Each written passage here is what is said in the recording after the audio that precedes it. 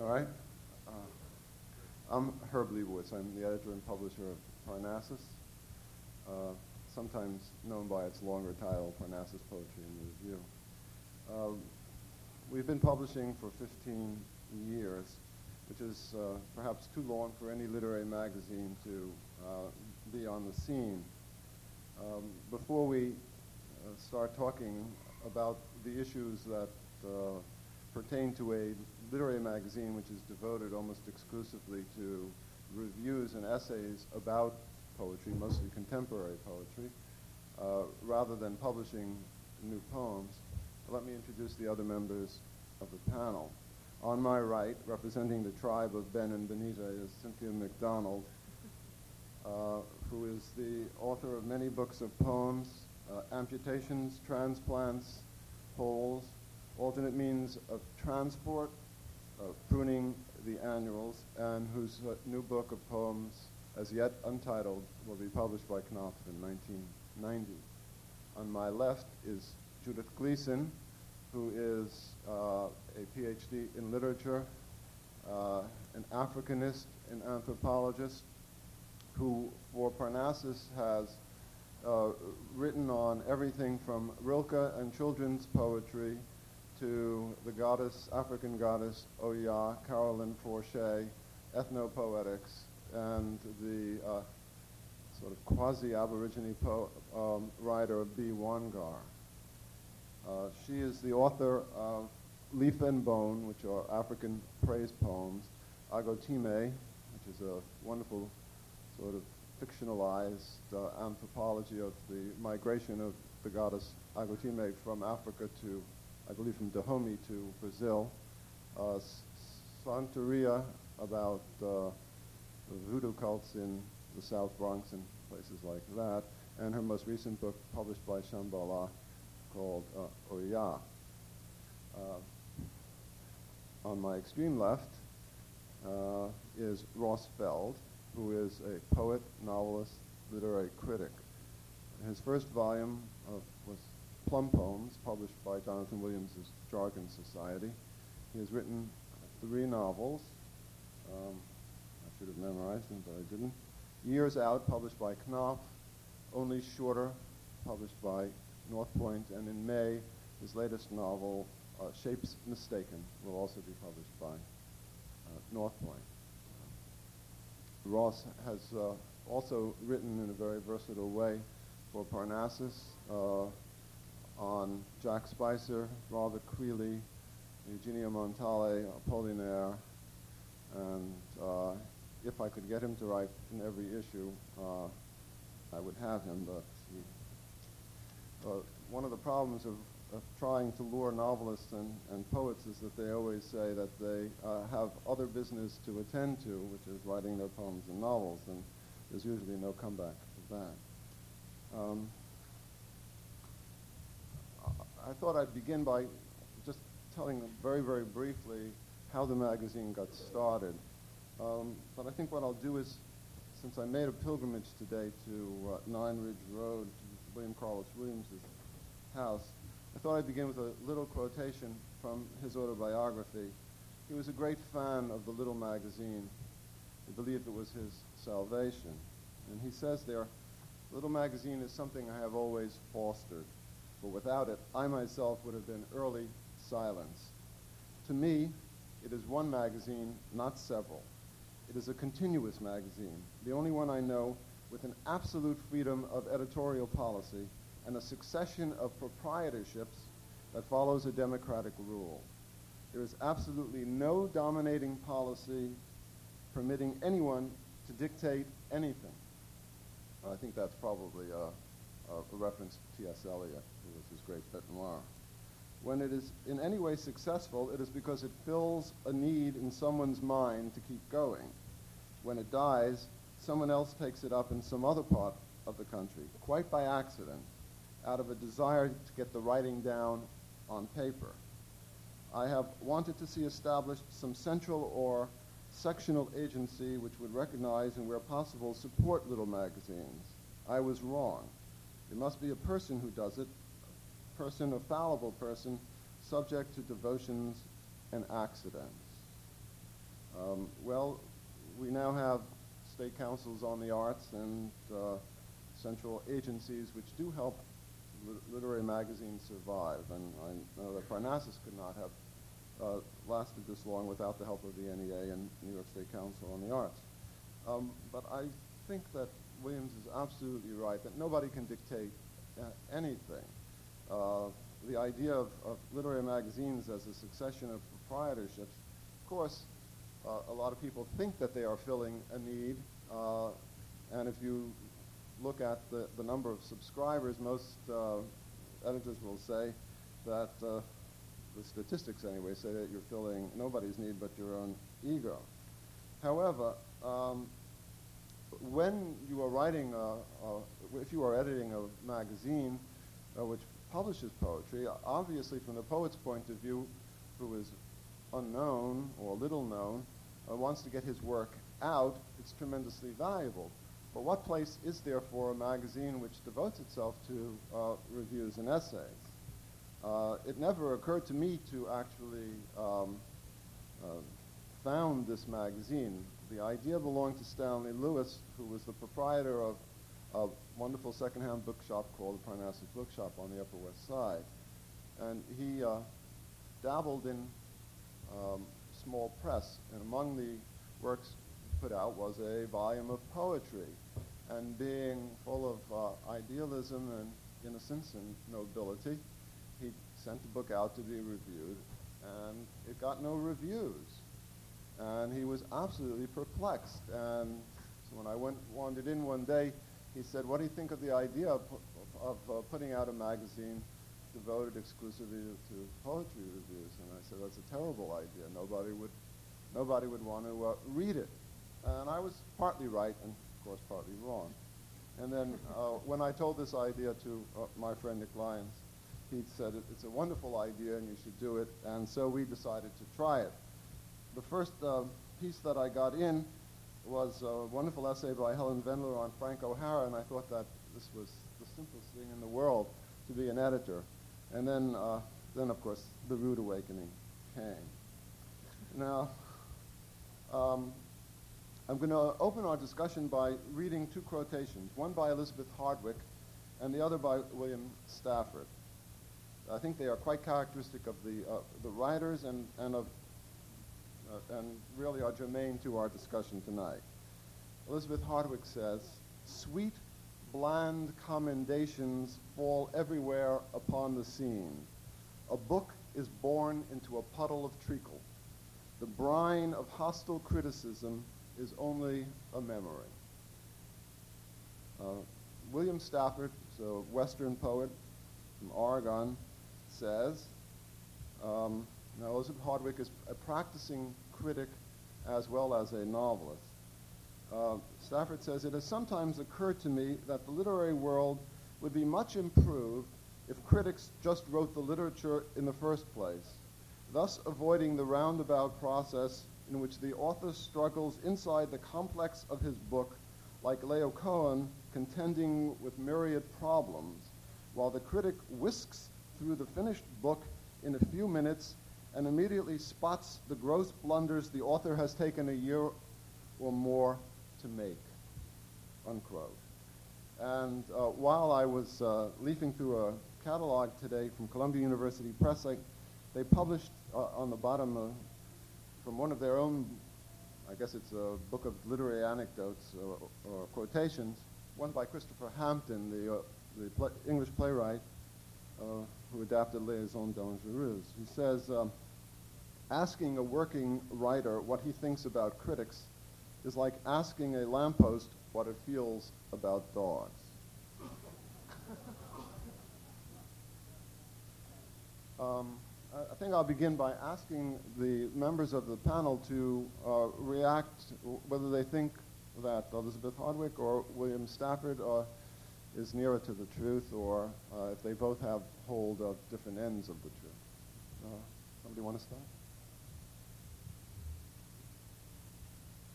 It seems, is it on?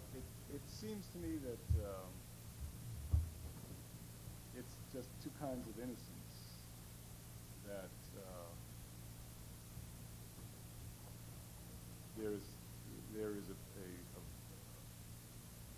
body of criticism that exists to put something in place, a big thing in place, a big literary event. And there I can see, I would say that Hardwick is right. I mean, big literary events get treated very gingerly. But it seems to me that most criticism is really is not meek at all and is not timid, and it's just stupid. And as stupid criticism goes, it really hits home. Stafford's things, I don't know. I mean, there is, I think that for some reason, having been both a poet and a prose writer, I think that poets tend to be so astounded that they're getting any kind of attention that if the attention is not does not seem molded around their particular concerns in that particular book, then they feel that that really a great injustice has been done. And I think that novelists may not feel that as much because there's a kind of independent part of fiction which is just the story, and that will appeal to writers or appeal to readers on its own. Who cares if it's loudly written? Does what happens to this person or that? The poets, I think, are without that kind of protection. After the second issue of Parnassus came out, in the first issue, when a first book had been reviewed, and it was a rather negative review, and the poet then published an article in a little magazine called about Parnassus, the sheriff who reads poetry. The implication being that I had somehow or other taken a disliking, and it wasn't too long after Bull Connor had done his obscene things in Birmingham. And I'm not so sure that I would agree about this. I think when I've often tried to get poets to write for the magazine, at least 3 out of 4 will say, if they're willing to even write, and many just decline, saying that they cannot write critical prose, they will say, I can only write about somebody whose work I like. And usually that means rather undiscriminating admiration. So I've tried to avoid turning Parnassus into a treacle factory. And what I think that there is something very exhilarating about somebody who's not trying to debunk in order to enjoy elevating his own ego at the expense of the writer, but just simply because any kind of literary discourse requires somebody who is willing to say that even if they're mistaken, that the work fails in many different ways. But you can see that an editor often interferes and doesn't allow his contributors to have their say. All right. I feel I am more interested in Stafford's remark. I'm not at all drawn to the first. I'm interested in it, but it seems to me a little self-pitying. After all, just because it took so long, that's no excuse. The writing is to communicate. The craftsmanship is part of the process. Myself, the sort of criticism I admire sits right to my left. It is a criticism which assents at the core of being to that author being written about, and then is able to pick up places where there is a weakness, to show where perhaps the knots were poorly tied or made of the wrong stuff, fiber, in the context of a very strong inner assent. I have a kind of concrete mind, and I need to think in particulars. And for example, doing a little homework for this event, I knew Ross Feld was going to be on the panel, and so I read some of his essays. And for example, what he does with Montales's is going to be no news to Star Black. But he acts as a kind of high bun to the haiku of the poet. It's that close. His prose interpretation runs along like a journey which is leading you to the lines of Montale that he's discussing. And I find that very beautiful. And he's not afraid to show in the later poetry where there is a falling off because his ascent is so strong. But then still going, like a basho taking a trip to various shrines, as the poems of the poet being reviewed really are, if you're a pious person.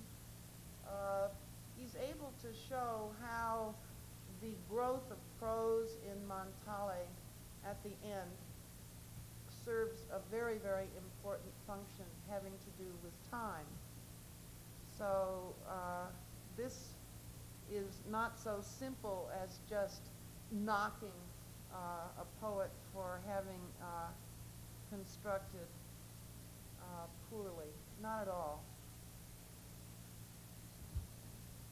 Well, I think that to respond to the quotes that you read and to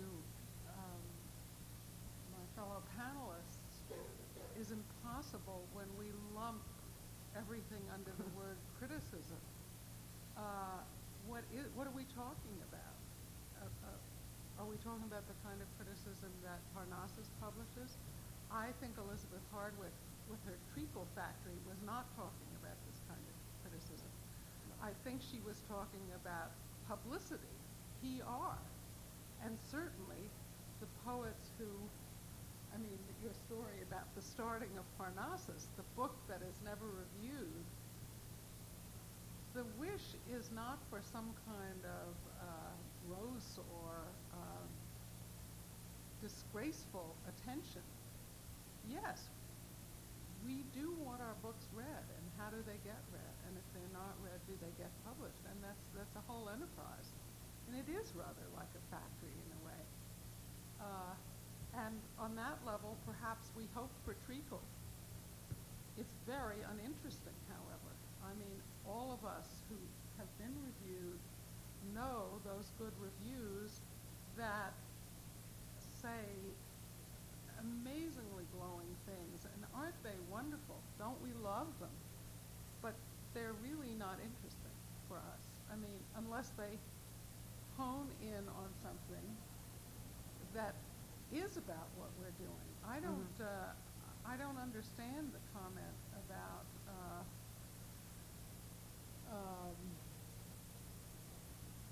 what was it?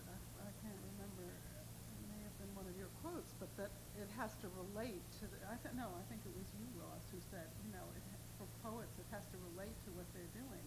Well, I don't understand any writer who wants criticism that doesn't relate to what they're doing, story or no story, unless I misunderstood you. No,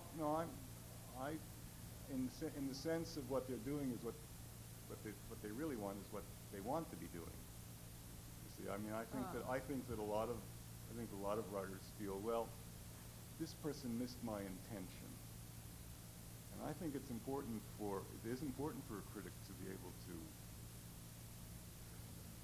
guess beyond failure, which is just a human grace note, and will always be in every book. But beyond the failure, this was trying to be done, and it's important to note that. I think it's also important for a writer to realize that criticism is writing too, and therefore it's filled with. I mean, Sainte-Beuve was considered the greatest critic in France, maybe ever. Once said, "Criticism is whatever I think next." And and that I think really does hold, because there is the same kind of stumbling in criticism. And if the stumbling, I think, in some way is candid, not like, maybe I don't think this or maybe I think that, but just in sense goes along with the shape and the plasticity of the work, then I think it's interesting. Well, I do too, and I think that's another function of criticism, and that's why I was sort of saying we need to think about that. Criticism can be to shape a general aesthetic, to try and understand what's happening, all these things that go beyond tight focus on a book, in the way that perhaps the author may dream about, that kind of attention, and also may distort the work being reviewed sometimes to serve the general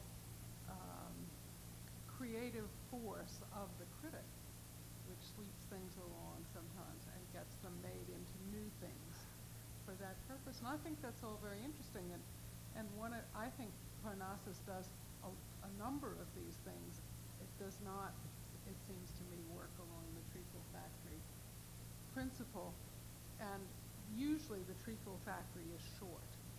I mean, it's just the length of attention in Parnassus, I think, avoids that. Because you really can't say anything interesting in a treacle factory. That doesn't seem to go very well, but I think you know. But one of the problems, if anybody made a kind of study of the kinds of books and the number of books under review in the earlier issues as opposed to those later on, they would discover that we have shifted away from omnibus reviews, which in a way is to the detriment of certain young poets or poets who are published their second and third or fourth book, in favor of just one of those long retrospective reviews, which I often like to liken to a catalog for a show, the essay, at the Museum of Modern Art, a really good one, where the critic digs into the whole career and views the work under review in light of everything that has gone before. I find that I can get better reviewers to write at length and interestingly if they are given that assignment. It is just very, very difficult to find good writers to be willing to handle the third or fourth book. And of course, we all know and we all ritualistically wring our hands and deplore at the same time we realize that in a democracy, all these books of poetry that get published, there's no possible way that a semi-annual, even a magazine which has gotten fatter and fatter over the years, can begin to handle all of that.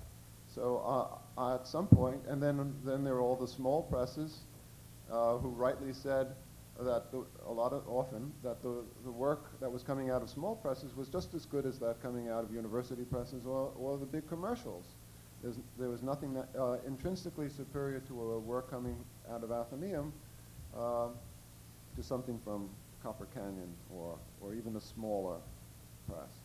So it's just very hard to cast your net wide and to get all of those. I know my own personal preference has been for those writers who have a distinctive style. I do not want to impose my style. That would be foolish. But if I could get, it's like I'm an impresario for an opera, and if I could get 8 gorgeous voices to sing in a particular issue and blend as an ensemble, then I will have done my job. Obviously, I cannot do it because on my right I have the academic writers, and in many ways, a lot of our poets are in the academy themselves. They have students in the academy, and then there are those professors who write about poetry and contemporary poetry who are also there. Their prose tends to be, well, you know that I'm on your right? Are you pointing at me? No, I've no. only written one review for you.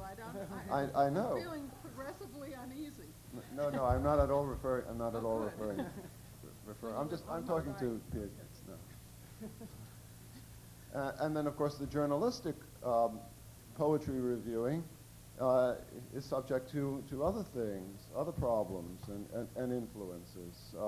How can you write about 3 different poets who often have nothing to do with each other for the Times Book Review or the Washington Post Book World, and yoke them together? And you have about 500 words, if you're lucky, about each one. If you're a Pound or a Berlioz, you can make of the feuilleton an art form, and you can indeed encapsulate controversy but both of those men were absolutely authoritative. They were brilliant writers. They weren't afraid of shaking up the world, and they also had their own agendas that they were trying to advance. Parnassus has often been criticized for being eclectic. That is, we don't take one point of view. We're not, Sulphur has a recognizable editorial policy. My editorial policy is not to have, in one sense, an editorial policy, except as much excellent writing about poetry as is possible. Picking up on what Cynthia said, let's raise a second question. Of what use to a practicing poet, let's say, would a review be? What might one learn? I once drove Denise Levertov out to Staten Island to a poetry reading, and she said unequivocally that she had never gotten a poetry review that had taught her anything. Would you agree? That seems evident. No. That's not what you were asking. No, that's not what of I was course. asking. Well, no, I wouldn't agree. And in fact, it sounds a bit fulsome to say this in this company and on this panel, but I have found the reviews I've gotten in Parnassus the most useful to me. And not always in a pleasing way. But, there is the moment of recognition where your own fears about your work, the things that you know are perhaps both its strengths and its weaknesses, and that when the strengths are pushed too far, they become the weaknesses, are found, are discovered, and you see that somebody really knows that. I'm sure that all of you who write have had that happen when you share work with other poets, writers, fiction writers, critics, whatever your genre may be. And you've had these little moments where you think, I wonder if this spot's working. I think it is. I've worked on it. And somebody goes right to that spot and says, And when that happens in a review, I think that's really useful for the writer. And you've got to have length. I have never seen it happen in a newspaper review, even some of the longer ones, which may be quite accurate about the work. I haven't learned anything. I've sometimes been very pleased by them, but I haven't learned anything. And I really do think that Parnassus serves that function.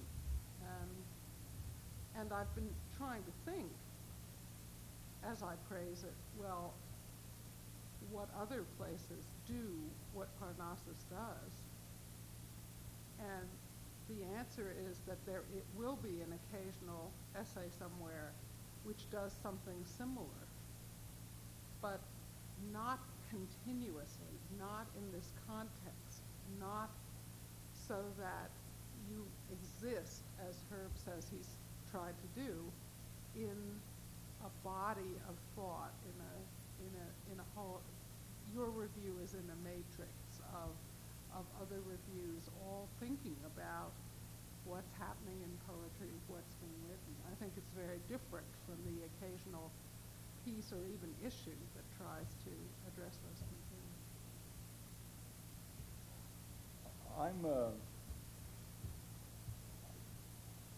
A provocative idea occasionally occurs to me about what we were talking about you mentioned omnibus reviews. Before you were formed, I once did an omnibus review for you, and I read 75 small press books, of which I reviewed 5. So there were 70 that I didn't mention, and they were almost entirely, with the exception of maybe 10%, 15%, they were almost first books, almost all first books. And ever since then, it's occurred to me on maybe odd days, but it's occurred to me that maybe first books should not be reviewed, that they should be perhaps noticed. And we've all had first books, so we all know that how happy we would be with such a suggestion, which is not at all. But maybe first books should just exist as the first step, as the announcement, and the announcement of a talent, which one can say, I think, if one feels it. But if I can write to write about a dead poet is wonderful because you have the whole corpse, essentially. Corpus and corpse, right? But a poet that I find myself drawn to, whether negatively or positively, my little trick, occasionally, if it works, is to think of it as though it was a painter, and that I'm reviewing a painter's work. And a painter's work, you could get no sense from seeing one picture. You could probably not get no sense from seeing one first exhibition. Picasso would show you not much, the first Barcelona exhibition. But with a Montali, for instance, it's all there, and you can see what colors go with what and what forms go with what. And I think that with a first book, it's a little almost unfair for a first book poet and a first book novelist. Poet may be more unfair because it's more self-encapsulated, to be considered against some other first book writer. It seems terribly unfair to me, or pointless. Could I disagree? I think that I would say first and maybe even second books should only be reviewed if what one has to say is largely favorable. I see no point in taking a beginning effort and saying this is horrible. If it's horrible, why deal with it? We don't have room for the kind of reviewing we need. But there are some extraordinary first books that really give you a sense of shock, the shock of pleasure that this is a first book and look what's been done in it. And I would certainly want to pay attention to that. And so I wouldn't want to make it a kind of categorical rule. But I do think to be measuring one against the other and sort of have a little horse race of first books, no, that's probably not very useful. And by the way, the review that I did for her many years ago, my own first book was coming out. I should never have said yes. It was agonizing. I walked around the same block so many times agonizing about those 5 or 6 books because I felt each word that I said, well, what if somebody said that about me when I didn't like them? And I think that it's hard to take a miscellaneous group as you had to, and as I did too, and try to find a common theme and then praise and not criticize too much and so forth. But I still would stand up for first review.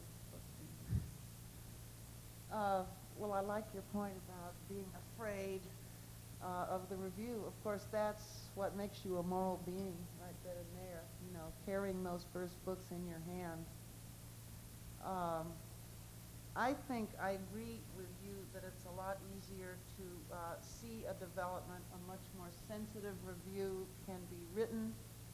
Again, thinking concretely, there's a review coming out by Rachel Hoddes on Jane Cooper's work, and that is a work I myself have followed over the years as a friend of hers, and it was interesting to see someone who is more outside, hasn't known her through this period, see that work as development, as a continual peeling away of extra things as she grows into an extremely self-conscious poet. That can only be done of Jane Cooper's latest work. She has a slim corpus, but it's always in the process of revision, whatever that corpus is. My own personal experience with the grab bag of books was writing the article on children's poetry, and I took everything that there was and took everybody's advice, all the nice librarians in the children's rooms of the public libraries around. And that was a very interesting exercise because what I came up with after this winnowing process was real poetry and a poet I discovered, I think, as a poet. And that's a kind of interesting story because Valerie Worth Balke had written children's poetry and been published very handsomely, but she had never been treated as a poet. And she was thrilled by Parnassus, by the fact that she could appear for the first time as a poet along with other poets, although at that time she wrote for poetry, for kids. And it gave her confidence, I think, that review to bring out a lot of poetry for adults that she's been working on ever since. Again, that was a nice human, it's not like reviewing a corpse. There was a tremendous, I guess you call them literary friendship, which began because what she was interested in was being seen as a poet, and I swear I had read maybe not 70, well, yeah, at least 75 books of poetry for children recently published. But it was also the idea of having her her intentions seen. That's very important. And I think those two of us who work in psychology know what it means to someone to be seen, to be really seen. Basta. I would not want to make it the policy of the magazine to exclude first books. In a way, that would turn us into a museum, only hanging, that's an ambiguous participle, dead artists. But after all, the 100 years or 200 years from now, a magazine will be looked at for, in a sense, the shrewdness of its choices. Not that you're a racetrack tout, who can honestly say who's going to be read. I'm not the least bit interested in the current fad about canon formation, which seems to exercise a lot of people in this age of deconstruction. But I think one of the problems for me, and I think Cynthia, teaching in an MFA program, knows that in a way MFAs have become the universal scapegoat of poetry, and they are being loaded with all of the sins and driven out, not into the desert, but to, I guess, to a post in some small community college somewhere where they continue this. I think we're all very uneasy, and so are some of the poets themselves, with the kind of impoverishment of experience that this seems to be. It was wonderful for William Carlos Williams to be a doctor, to treat children. He got different kinds of material. He saw people in different ways. It was not just, I don't agree with Harold Bloom that poetry is just made out of other poetry, the anxiety of influence notwithstanding. We need these voices who are willing to find different corners of life, and so that's a problem that is in the culture, and a magazine like ours can only deal with the consequences of it. One of the ways in which we've dealt with it is by paying a great deal of attention to foreign poetry. And so maybe we could talk a little bit about poetry as translation, because if this is not a gold or silver age of American poetry, I think it is certainly an age in which literary translation is flourishing, and I think it's very much like a mulch out of which other great poetry, American poetry, may come. We have, true to our policy of publishing contradictory things. Once published an essay by Tess Gallagher in which she deplored all of this, and she felt that we should just sort of stick to our own American backyard, and there was plenty of good poetry there. It doesn't mean that she didn't read Neruda or somebody like that. She thought it was distracting American poets from their main work. Would you like to comment on that? Everybody here on my left has written about foreign poets. And Cynthia, did you translate? I don't translate, but I'd like to comment about what you said before we Have you comment written about any foreign poetry? Yes, lots.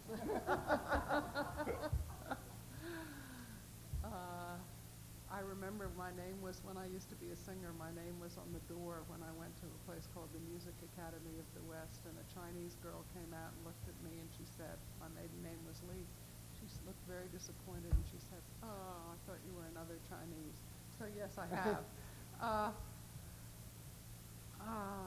I think what the mix of poetry from other places that's in Parnassus is one of the things that I particularly value about it. But I think what you just said is so far off the mark, I have to speak to it. I don't know where to start. You know, it's one of those things where so many things are aroused in me, I don't know where to begin. First of all, don't want to get into a long thing about writing programs, but writing programs have a lot of variety of writers in them and a lot of different experience. We have in our graduate program an immigration lawyer, you know, a whole range of experience, and those people aren't all going to go and teach writing in community colleges. The point is that however you arrive at it, you get a lot of competent poets in any civilization, in any way of approaching it, writing programs or not. And that's the floor on which other poets stand. Competence, craft, a whole range of things. Do you think that these other cultures that are in Parnassus, the poets, the foreign poets, come from a group where everyone writes as they do? How many people from each country are in Parnassus? If you took the same number, allowing for population variation, obviously there are fewer people in Holland than there are in the United States. I've never done this, so I'm just making this up. I have never counted. But we're taking the best of each of those countries, and I think we have the best too. I think that I really disagree with the statement that this is the rich mulch for American poetry. It is, but not because American poetry doesn't have equivalent figures in it. So I want to say that, just to argue with your general statement.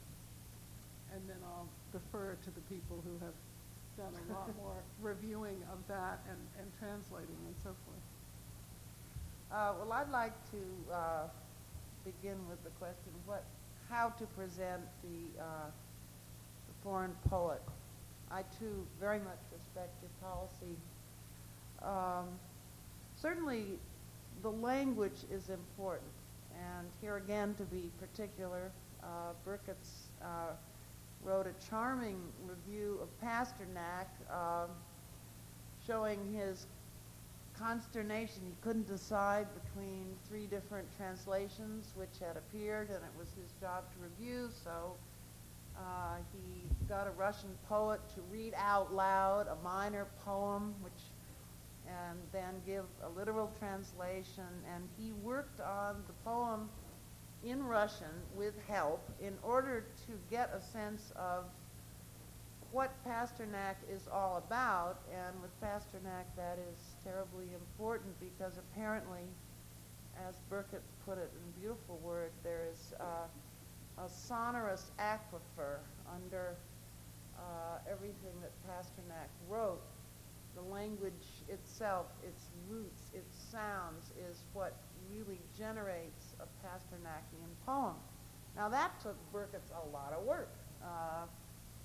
And it came out so well, and it came out with a great deal of integrity.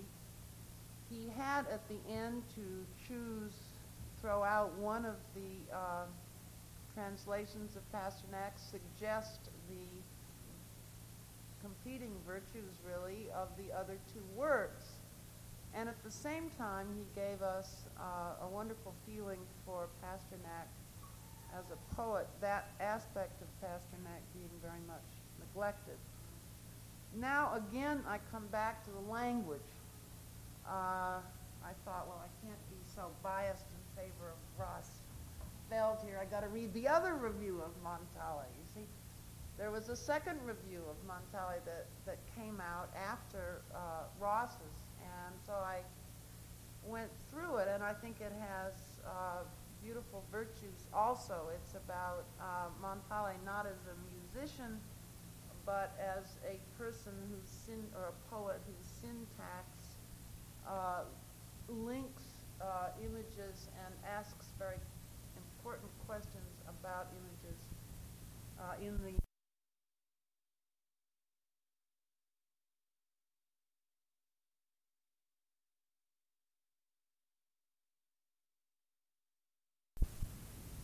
I was upset because even in Alan Williamson's review, the verbs were not put in the correct place in the Montale poem. And it's very important where you put the verb. And so I happen to know enough Italian to read that. So I would say it's great to present the foreign poets, but I think we simply have to be sensitive to the language. And what can I say? There is also, when it comes to more exotic poets, a need to be very, very sensitive to context. And I read, it's interesting, you talked about Sulphur's policy. At least Parnassus has published 3 different reviews of Jerry Rothenberg's work. I myself am very grateful to Jerry Rothenberg and his Technicians of the Sacred. And I even wrote on it. But on the other hand, there was, by Michael Heller, a very considered review where he contrasted the kind of reworkings that Rothenberg has done with the presentation of Ainu shamanic poetry by some man who had really studied it in its context in Japan. And this book was published by Princeton University Press. And I was really drawn up short by that, and I said, sure, it's absolutely true. You can't just throw shamanic verses into our midst. Well, you can in a way, but you also need someone else who is going to do the kind of work on these texts that the guy who wrote on Ainu poetry did. Now, in addition to that, you'd have to be a little bit sensitive to the Ainu language so that you could convey to a reader how it sounded in Ainu. That's a big problem because the Yeah. number of people who know the Ainu language I is imagine probably an issue very trying limited. to do that. The Burkitts in the Pasternak was able to get a transliteration of the poem from Joseph Brodsky, so he had at least that to work with. It was great. I think that a lot of people are. You don't have to be an expert in the language, even to know the language. Seamus Heaney does not, as far as I know either Czech or Polish, but he wrote just absolutely wonderful essays on Zbigniew Herbert and Miroslav Haleb for Parnassus. And when I am dealing with a new writer, and I give them my usual admonition about writing in a belletristic style, I often say, if you can get hold of it, use that as a model, not to copy it or to imitate it, but just simply to sort of see that you can talk about ideas and poetry, which we all passionately love, in a kind of prose which does not trivialize or debase the poetry itself. That's, of course, much easier to try to get than to aim for than to actually get. Ross, do you want to? I just wanted to say that I think that to write about poetry in a language that isn't one's native language is an interesting and a useful thing, just because it just sends the whole idea of what poetry is in such stark outline. The anxiety one has. I mean, V.S. Pritchett, for instance, that knows no Russian and has been criticized strafingly over the years for writing about Chekhov and Dostoevsky. And Tolstoy, well, he doesn't actually read the language, and there's nothing to say about that except that V.S. Pritchett has written the best stuff about Chekhov, Tolstoy, and any other Russian writer than any other English speaker ever has. And I think that his anxiety will finally translate into a sensitivity to either what the writer is finally saying, if there is a quote-unquote message, which there may not be, or secondly, the felicities of style which would transcend and make a work great, like Dostoevsky. I mean, you don't have to be Russian to read Dostoevsky, obviously. And so I think that when you're reading, if you're a specialist and you know the Ainu language and you have said, look, this stuff just doesn't wash because this form is not, not the right form in Ainu, then that's interesting. That's interesting, but if I'm writing about it and I'm knowing that I really would be lost when somebody asked me for directions in Ainu, then I think that you have to go toward what might be more lasting in the work beyond its just linguistic properties. And I think that's why it's interesting for critics to write about other kinds of language, work in other languages. To say that the verb needs to come in a certain place, I mean, translation is always compromise. And when you're working with sound and you're working with what then doesn't sound like pidgin English because you put the verbs in a certain place, I mean, that's the whole dilemma, the whole enterprise. And so it's hard to pick out certain things and say, well, this isn't a good translation because it may or may not be. I think I'm really curious, and it's a whole other discussion, but, do you like the translations that make you say, this is wonderful work, and they're really somewhere between translation and, what's the word I want, imitation or whatever. The Lowell, the Lowell thing, and some would say the Bly translations are almost like that. So do you end up with something that's magnificent in English but isn't as faithful? You know all those questions. Again, we probably shouldn't go into them in terms of Parnassus, but none of them mean that we shouldn't have the work. We need to have the work. We need to have it talked about in Parnassus. We need to have as much of it as we can get. And we do have one great asset, and it's the reason the multiple reviews, I think, are useful. Multiple translations are useful. In the end, if you put them all together, you may have something in your head and your mind and your spirit that comes as close as you can if you don't speak Russian or Ainu or whatever it is. Or Italiano. I think it matters if the verb is at the end of the line. If the verb ends the line, to me, that is a charge. Yeah, I'm not disagreeing with you. I'm just saying that's that the important. compromises make it difficult. Sure. I don't know about Ainu, about their verbs, but Italian. They may not have any verbs. Maybe they don't have verbs. It's also... We're kidding. It's also been mentioned... That's right. Before that that sometimes the poetry that we do read from foreign writers is the ones that seem most like American poetry at the moment. I mean, that's a very, very difficult charge to defend against, because one never knows. I mean, you are conditioned by American poetry, certainly if you're an American writer, or American literature in general, and who's to say that Milosz or Herbert are not acceptable to us because they sound like other American writers?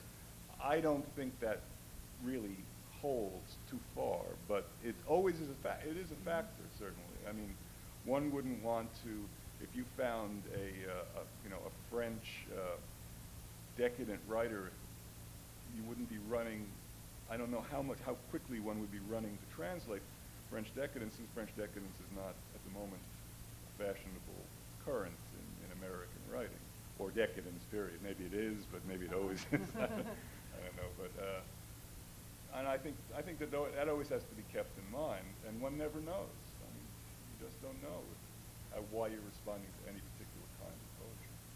And you don't know how much the translation is distorting it in that particular way. As when we look at Homer, for example, we see constantly that the fashion of the day changes the translation, and in fact gives you less of an archaic sense than work in your own language, which maintains its own style and becomes archaic at a certain point. I'd like to add, I think an interesting kind of cultural criticism can be written in that vein. And I'm thinking of an article that was in an early Parnassus. Boy, I've been reading Parnassi on Paz, Octavia Paz, by Sutherland, who talks about the influence of various European writers, French writers, Mallarmé, for example, on Paz and his conception of the void. And this was instructive to me. It really was, that somebody knew Paz's work enough to be able to sit down and tell me what he thought of Mallarmé, and how he had somehow embraced that along with nothings from other places. So that's useful, and then we can say, all right, what is it about Octavio Paz that appeals to us right now? Because I think he does. And it may be precisely this eclecticism, part French symbolist and part Aztec. Or sun. our anxiety about that languages, obviously there are other languages, which means poetry can be written in another language which we don't understand. Now that alone is a kind of an anxious moment for a poet, because it makes language seem pretty much interchangeable in many ways, and a lot less important than we wish it to be. And I think that's useful, because that undercuts a certain kind of self-satisfaction. Absolutely.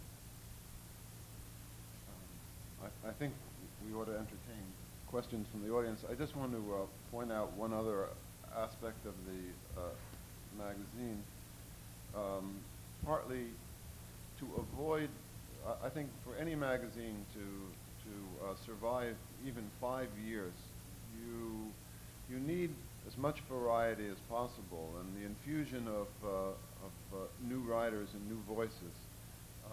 It's not easy, and one is always going around asking people whose writing one admires to make suggestions. And sometimes they're good, sometimes they're not. But to diversify the format, we have from time to time published supplements. Since music is a sort of passion of mine, we've had one on Charles Ives, one on Virgil Thompson, and an entire issue devoted to words and music. And then we've had the most successful issue in our 15 years was our Women and Poetry, and it's not at all surprising why, because there is a fierce, loyal, and book-buying audience among feminists. one of the few groups that a writer can count on if you appeal to them, and I think that is really quite wonderful. One of the problems, in a sense, even after 15 years, is I don't know who my audience is. I'm not read by every academic. It's not assigned in most courses. I know that I don't even know how many poets read it. So when you're doing that, it's a bit of a... What? Maybe no. We have to find out who reads it. You know, Yeah. that's important. And we're also in the process of we're going to publish in 1990 a special issue on the long poem, in which we again we are inviting people to submit long poems. Most of the time, I feel that since there are so many other magazines which publish verse, why should Parnassus do it as well? But on a topic, I think, as fascinating as the long poem, and really as important, the lyric will always be with us. And the lyric is, I don't think the lyric is dead in America by any means. We'll be publishing an essay by Evan Boland about lyric poetry, and lyric poets, her examples are taken from American poetry. But I think to write a long poem is not just a sort of grandiose American, sort of like an imperialistic act of the imagination, but rather something that is devoutly to be wished for. So that's in our future. I just, when I look at a book of poems and I look at the title on the title page, it's like looking at a menu when you're hungry, if they're good. And when I look at most magazines' titles, I don't feel that way. You know, I think that when you realize that a magazine like The Atlantic now has these excerpts that are in huge type, as if you aren't going to be able to get yourself through the article or want to read it unless it gives you a little blurb from the article every minute, you know. Well, that's so pervasive in our magazine, in our periodical publishing. And I feel this is a special issue? It's issue 14. Listen to this. Atlas of Civilization, which is Seamus Heaney on Big New Herbert. Either I'm Nobody or I'm a Nation, Reader Dove on Derek Walcott. A Vindication of Being, Baron Wormser on Adam Zagajewski, who's my colleague in Houston. Among Soft Particles and Charms, Diane Ackerman on Dylan Thomas. Subversal Virgil, Variations on the Virgil-Thompson Controversy. Arousing Wonder, Bringing Veneration. A Poet's Darwin, Ted Hughes' Fearful Greening. Sisters to Antigone, A Song Under All Circumstances, etc. I mean, that really, those titles let you know a lot about what this periodical tries to do and how it does it. Well, does anybody have any questions to ask? Well, Sure. yes, so if you want to know who the readers of Parnassus are you just want to sit around and ask yourself, or are you really going to send out a questionnaire? I think Well, if we had more subscribers, we would be able to afford to send out a questionnaire. But I don't think people realize just how marginal literary enterprises are, unless you are born to wealth, as some literary magazines are founded by people who are millionaires and can do it. I mean, that's just a fact of life. I'm not coveting their bank accounts. But it is a question that I think a writer always wants to know who his or her audience is, not to pander to the audience, but just to have just to get response.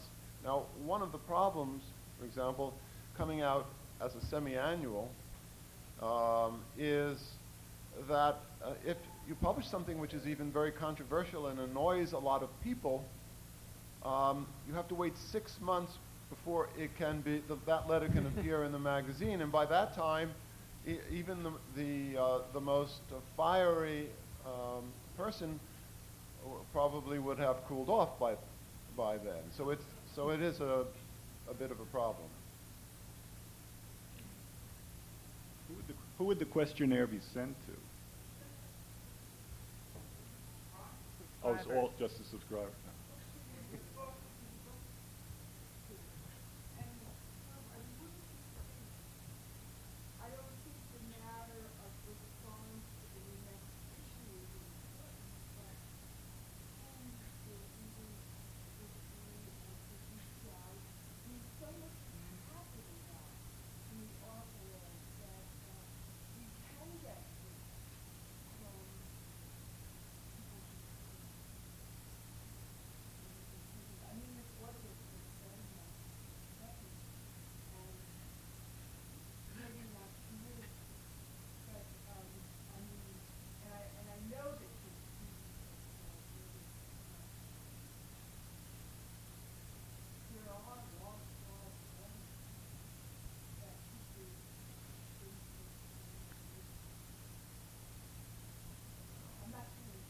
No, I'm not taking that as.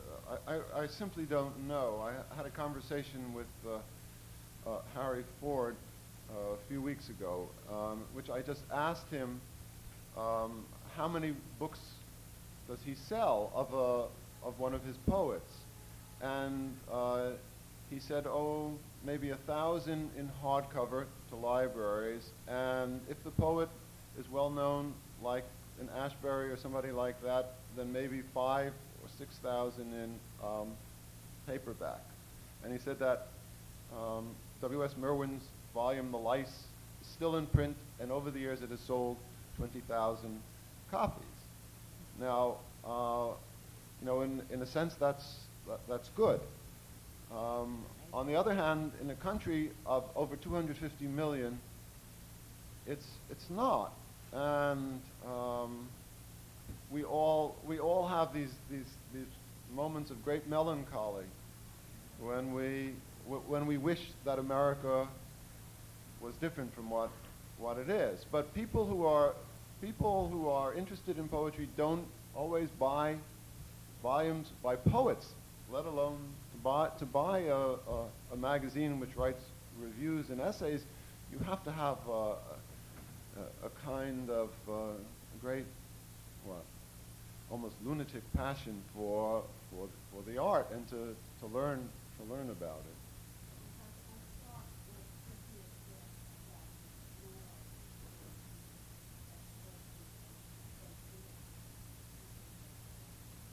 Thank you.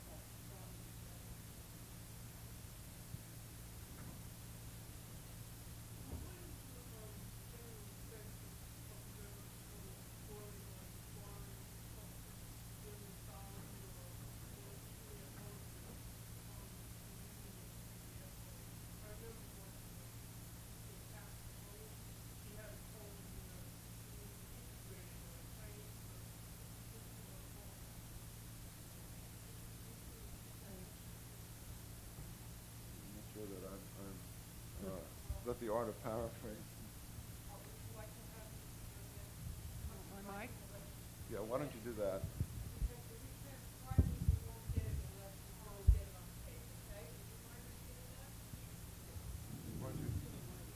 Why don't you come up to the mic?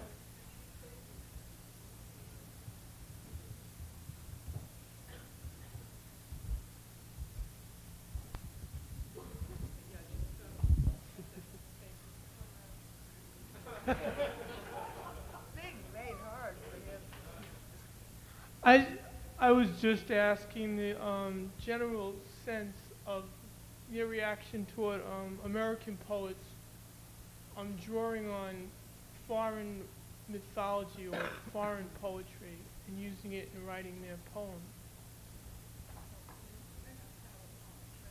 Yeah, well, one poem I read by Kathy Pollitt, she included, in her poem, she integrated the verses of a Chinese poet.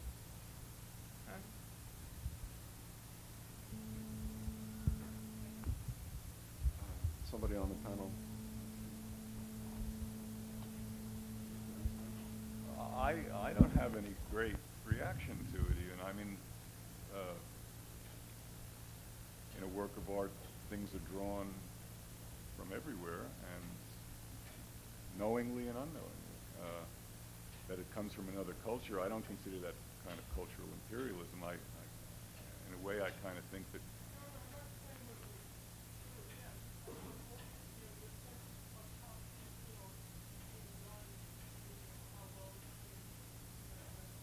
I'm sure it's never done well enough. I mean, that would make sense, that it would never be done well enough because the translation would always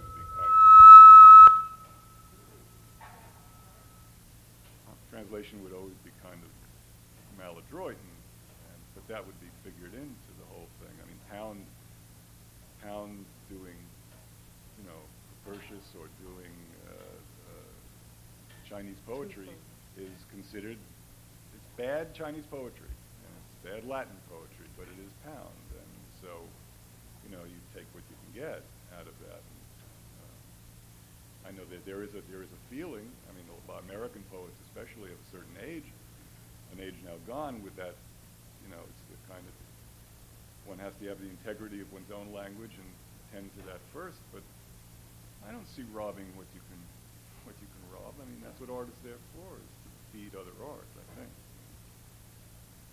And I think Pound is important to mention because it began that simultaneity and a moving of the center away from just the classics to encompass not only the Chinese, but he even talks about the lute of Gasira, which is a Soninke myth from Africa via Frobenius. I would say since Pound, we now have become poetically, as indeed communications have made us, one world, and we quote as readily from the Chinese as from the Greek. That's the difference.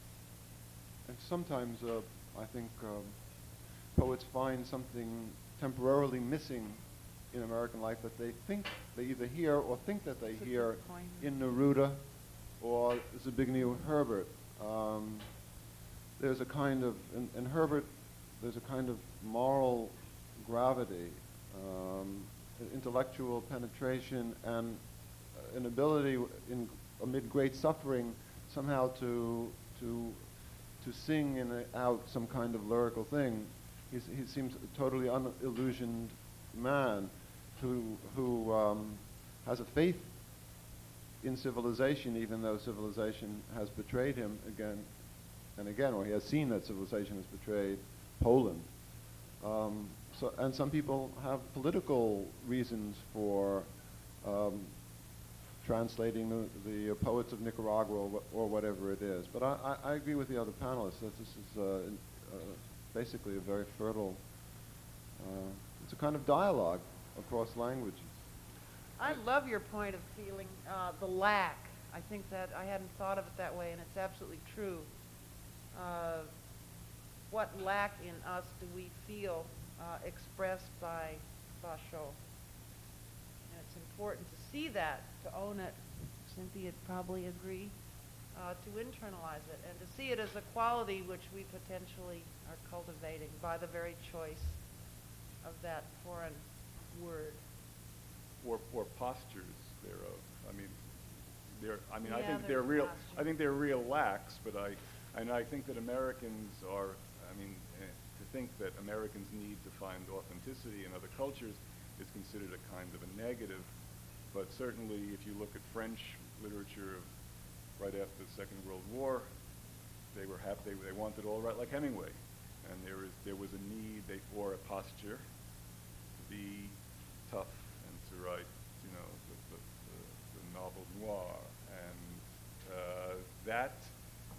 think that just is kind of when cultures are maybe tired or just needy. But it's also occasionally a posture, an image, kind of an image transplant.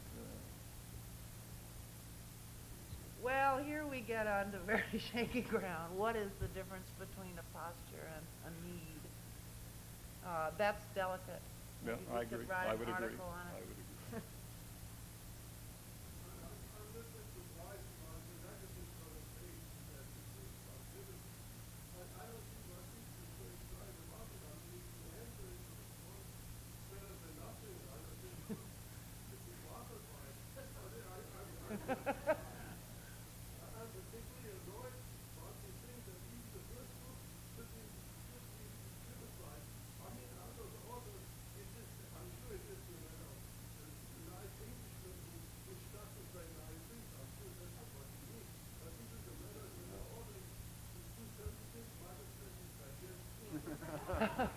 No.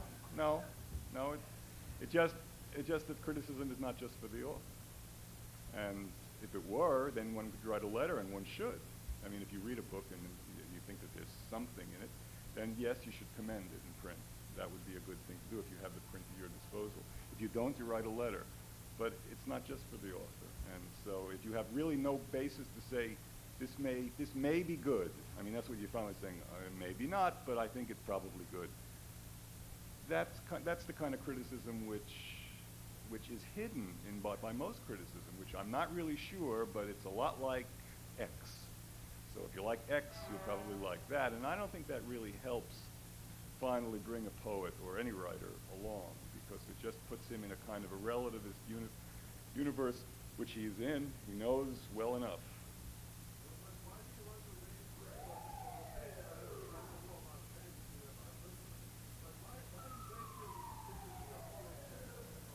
No, you're not.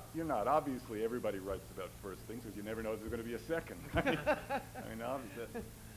He's just being an agent provocateur. Yes.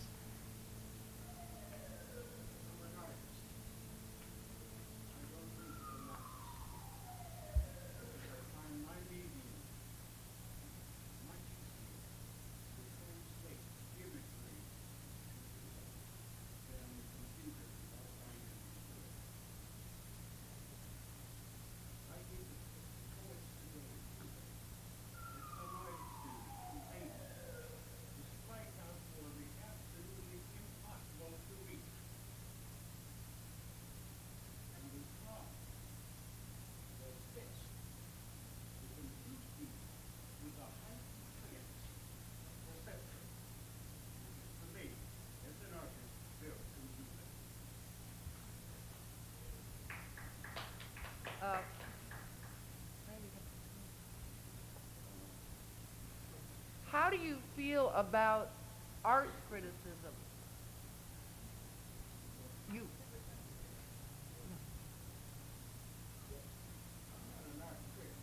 I know, but you as an artist, what is your view of art criticism, especially cultural art criticism, which puts...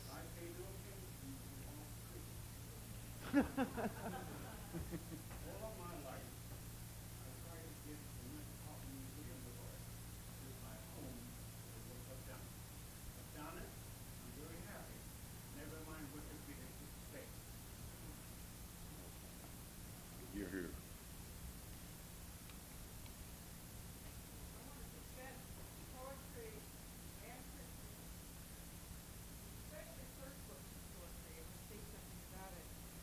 Very unusual situation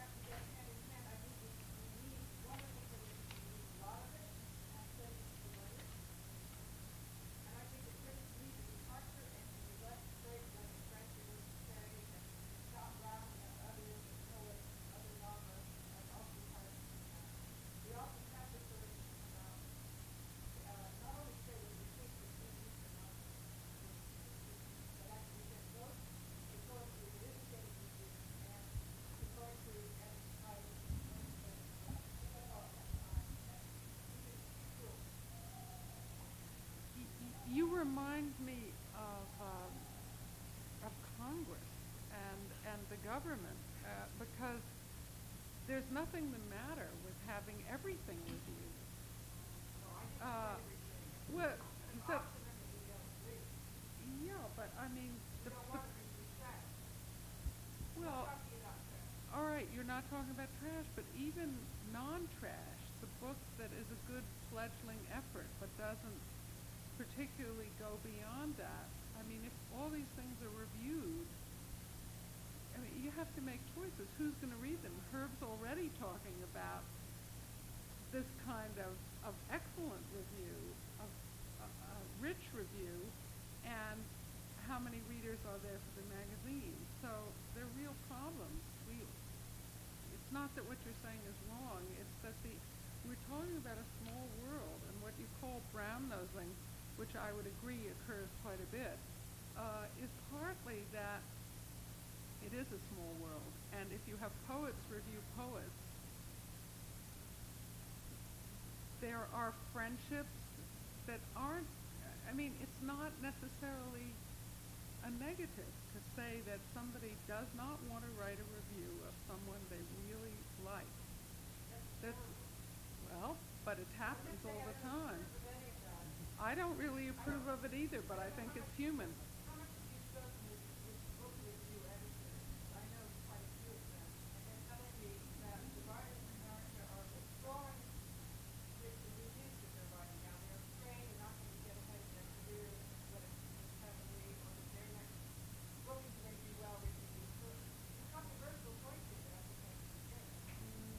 No, I think that you're right, that there are some people who are timid, and I think the timidity has grown over the last decade in the same way that Reagan anesthetized criticism so ably for 10 years. We know that Salman Rushdie's life is endangered by somebody who is, by people who are not able to enter in the way that we're talking about, enter into the far and to the consciousnesses of other people, and seeing the value of the humanity of their otherness, even if it is a totally different system. But we're really dealing with tremendously complicated problems of let's face it, that poetry is not much attended to in this country, or I don't think we'll always be that. Maybe I'm wrong.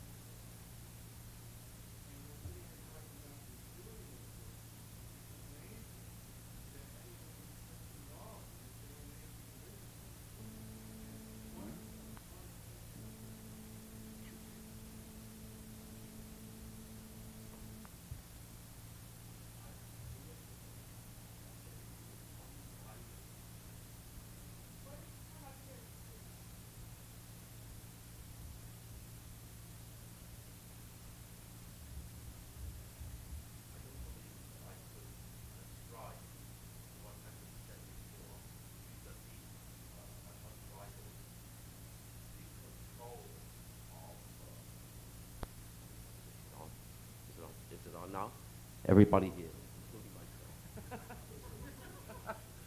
As I would see it, a critical review consists of really three reviews: the critic, the reader, and what the reader wants to hear. Otherwise, the reader won't read it anyway. It's selected. And frankly, I'm not willing to grant a reviewer the total mandate to determine for myself what is qualified as valuable. Their intrinsic determination and insight may in no way coincide with what I might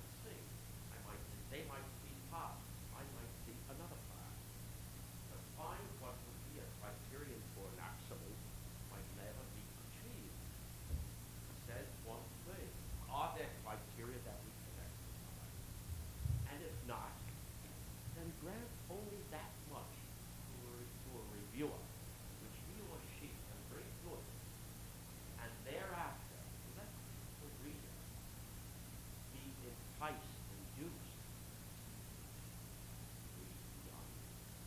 And therein I find for myself much to learn myself as an individual, just as the critics are individuals themselves. Well, I'd agree. Who wants to read anybody who's a critic who's trying to bully the reader into accepting a version of the truth? We have sometimes published some rather violent reviews.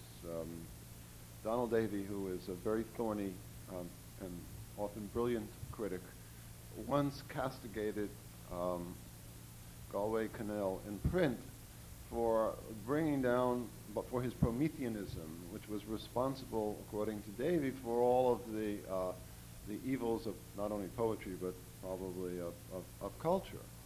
Now, I'm in no way subscribed to that particular diatribe, perhaps, but I in a future issue would publish a different critic with a different perspective on Connell who might say the opposite. I think the purpose of any criticism is to open a dialogue.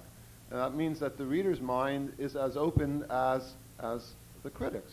But we know, given fractious human nature, the orneriness of that this particular kind of conversation doesn't always take place. Unfortunately, it's much rarer. One would like to see it. If that were the case, then all our literary magazines would be packed with wonderful essays. But we know that it's not true.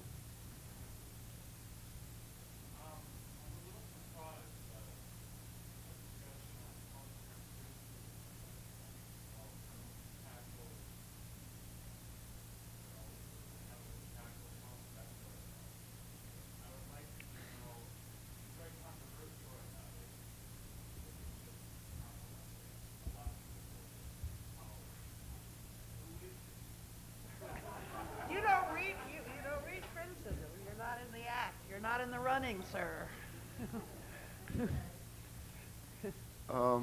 I have published several essays by Helen Dendler, and I would be very happy to publish others. Yes, there are some people who, but her taste, she would, I think, be the first to confess, is her own. Other people have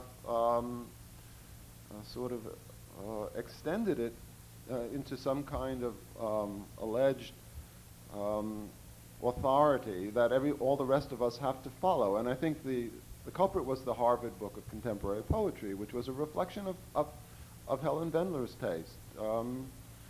She left out a lot of poets that you and I would probably include if we were to do an anthology. Helen does some things superlatively well. She can write about difficult poems and tell you about styles and themes in a way that's not just classroom, an inspired teacher. And I always learn a lot from those. So I don't see any reason. Helen Dendler is one voice in the Republic of Letters. That's what it's a democracy is unruly.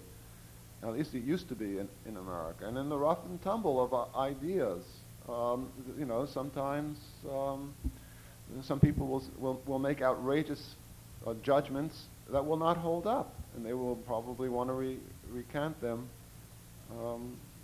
further down the line. There is such a thing, obviously, as politics in poetry as well, as measly as it is, since there are not economic stakes as in the art world or in film and television and the like. But Williams, who's obviously on my mind, said that that people are dying for that there is news in poetry, and that we're all dying for want of getting it. And there are people who, the Los Angeles Times for a while was not reviewing any poetry because Jack Miles said nobody cared about it and so on. He was forced to, he begrudgingly put it back again. Poetry, like the novel, is always being declared dead and then rising again. And I myself sometimes succumb. My editorial in the 15th anniversary is called Singing the Fin de Siècle Poetry Blues. But the blues can also be lively as well as just simply sorrowful. I always enjoy reading Helen Zendler because I guess I enjoy reading any critic who really writes that well, whether I agree or not. And I don't agree a lot of the time. One thing that she told me is that she doesn't like narrative. Now, I find that very strange because I think narrative is sort of born into us, and that all children love a narrative, and I wonder what happened along the way. But that carves out a big chunk of stuff. If you don't like narrative, there's a lot of work you're not going to be interested in. But I'm interested that she's not interested.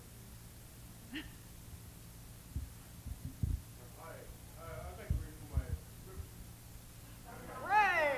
Let me explain why. I think I write on it years, I guess, about 5 years. As a slide. And I'd like to explain what it meant to me. I'm not an academic, and I'm an old guy. And it was the only forum in America that brought, in the later part of the 70s and early 80s, the news about poetry that made it exciting. You mentioned the fervor.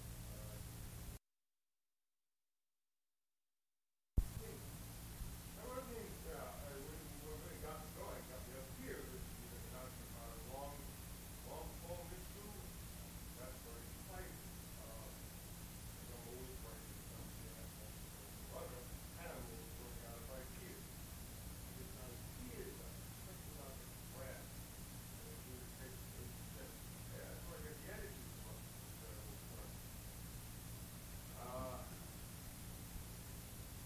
Poetry is very much alive everywhere in the United States. And it renews itself on a local level, but it gets, it gets both national and international energy from a magazine like Parnassus. And in a way, I have not seen parallel of a pencil before. Thanks, I just want to say that. On this issue of the future of poetry, it reminds me of Benjamin Franklin, who, when he was living in Philadelphia, there was somebody who kept saying that Philadelphia's population was going to decline, property values were going to decline. He would never buy this house that he could have had for $1,500. And he eventually had to buy it for $7,500 because Philadelphia prospered more and more. Franklin called these people croakers, and he obviously represented the optimistic side of America. And there are always these dips in, and usually at the end of century, maybe in 1998 we'll have our own version of lyrical ballads, which will suddenly start something revolutionary. Who knows? Are there any other questions? Thank you very much for coming. What is our subscription list? How many people read Parnassus? What is our circulation? Is it really? We hope you'll all join us for a reception that way. Have you any idea what our circulation is? It beats me. I have no idea. I think he once said 1,500. Is that okay?